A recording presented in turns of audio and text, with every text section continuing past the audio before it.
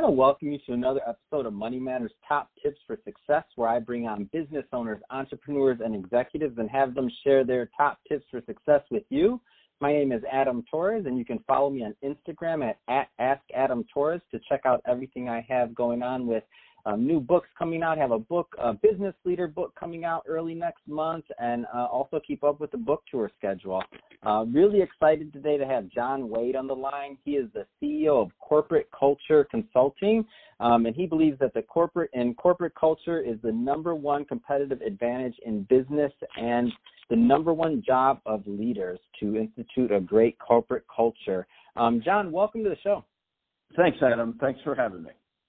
Hey, so I'm really excited to get into corporate culture, what you do, what your company does, and how you're helping businesses grow. That being said, I'd like to just take a couple steps back and let's just get started with how'd you get started as an entrepreneur? Okay, well, let's do a quick birth to now and highlights that might be interesting to your listeners. I was born in Mexico City of U.S. parents and lived there for about 20 years. Hablo español perfectamente and also a little bit of English. And I started my career working for Frito-Lay as a route salesperson in the U.S. and Mexico. And Mexico is a very poor country, so I learned a lot of humility and a lot of work ethic from not only my parents, also from working on route trucks in real dangerous areas of Mexico City and also some not so nice areas in the U.S. And then I went on to be a sales rep for Warner Lambert and then got a master's in international business with a specialty in marketing and sales and went and lived in Brazil in Rio de Janeiro and had the chance to work at IBM in finance. I then worked at Frito-Lay and Chateau Saint Michel Winery, graphic packaging and sales and marketing as a director all the way up to GM. I worked for and then I went to work for one of the top leadership training companies in Europe for 6 years. And that's where the journey started and what I do today.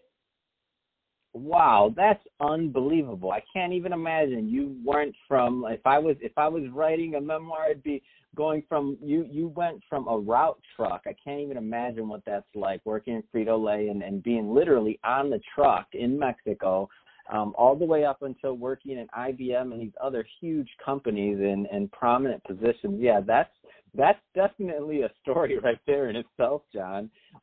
So I'm curious. So for some of the listeners right now, maybe they don't. A lot of people that come on here, they may have had, let's just say, some other experiences that were, I'd say, easier, just quite frankly. So meaning they grew up in a nice, cushy area. They didn't necessarily have to go out there and, like you said, working on a truck.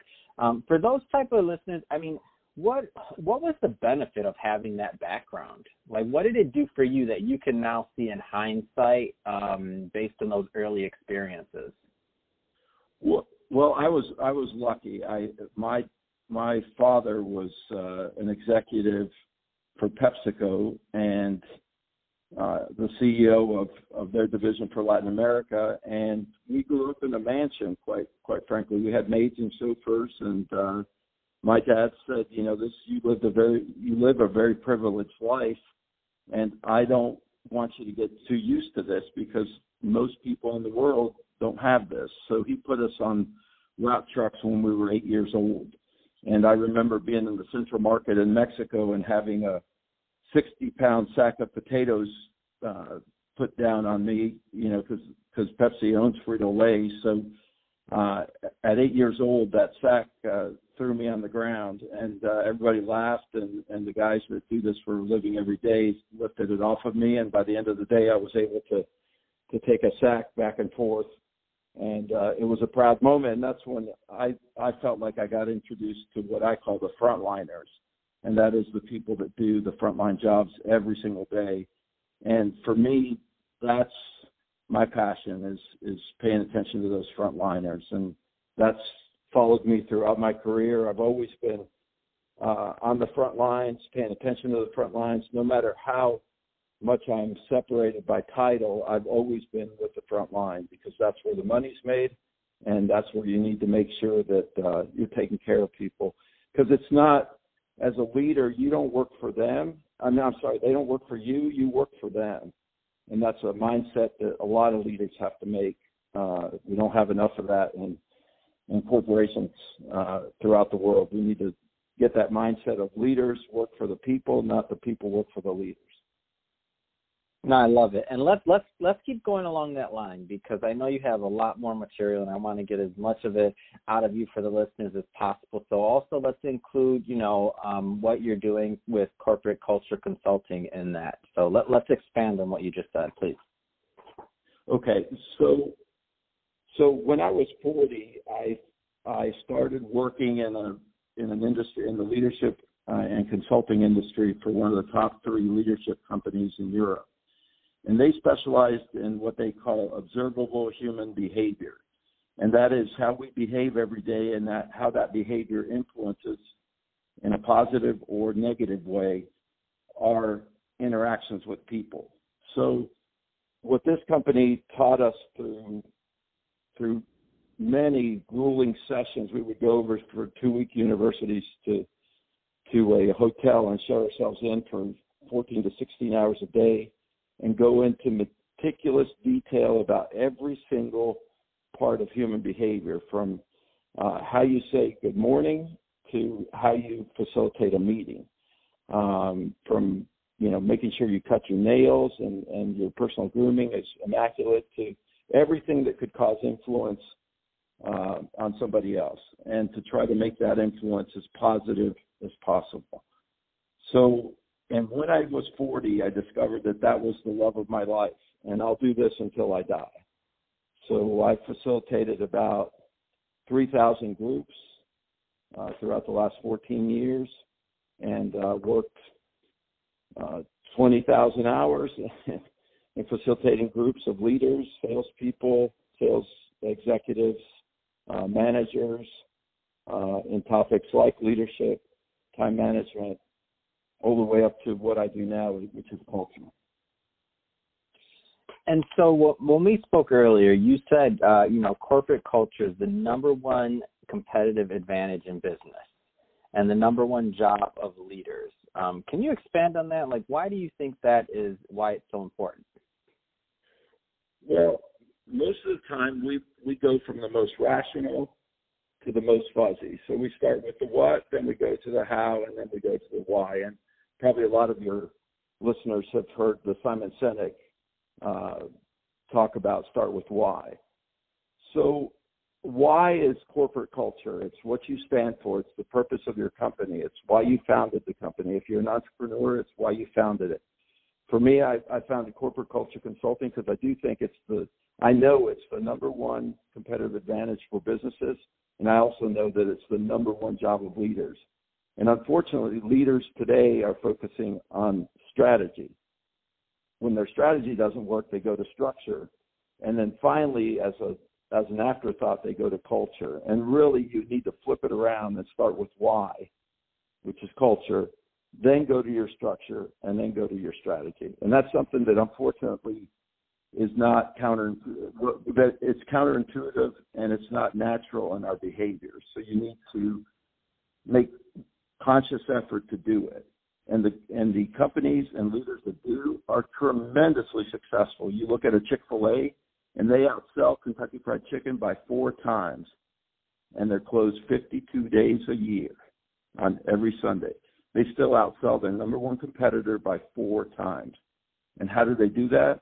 Because they're a culture-driven company. They're driven by values, behaviors, and a transcendent purpose, which leads to tremendous success. So we estimate that more than 95% of companies can benefit from focusing their leadership and also all their efforts on corporate culture. Wow, that's great. So if somebody's listening to this and they're saying, I haven't really given as much thought in our corporate culture, or let's say that they're doing it backwards, like what you mentioned, and the light bulb goes off in their head and like, I need to contact John. What's your website, or what's the best way for somebody to get a hold of you? So www.corporatecultureconsulting.com. And what would be like a good size? Because I'm just curious. So I know, like how many people in a company or size do you think it's important for a for a leader to start really considering the culture they're creating? Just because I get a lot of I work with a lot of startups, I meet a lot of people, and corporate culture is a lot of times on the back burner, and depending on, and they might have 30 employees and they're they're still trying to get some other things hammered out, let alone culture.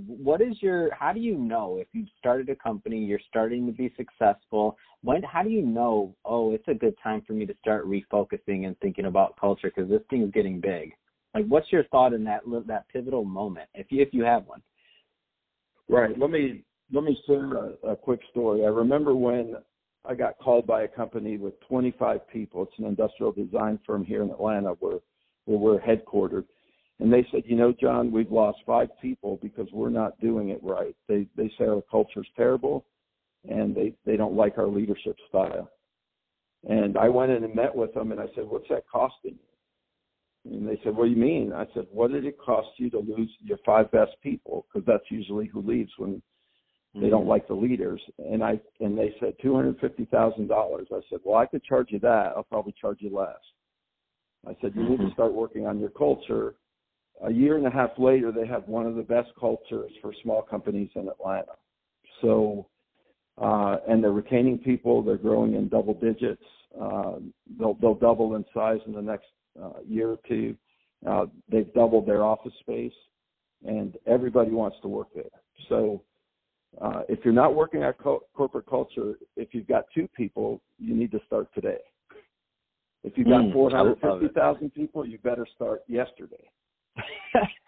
Last month or 10 years ago, right? That's right. No, I love it. Well, hey, John, I really appreciate you coming on the show and giving me some new perspectives and what I haven't considered, and I'm sure some of the other listeners maybe have been possibly caught off guard. I'm not the only one here. But again, thank you for all those tips and insights and sharing them. And to the listeners, thank you as always for listening. You're going to want to listen to this one again because John gave you a lot of information, a lot of jewels of wisdom there. And as always, tune in next time. Thanks, John. Have a wonderful day.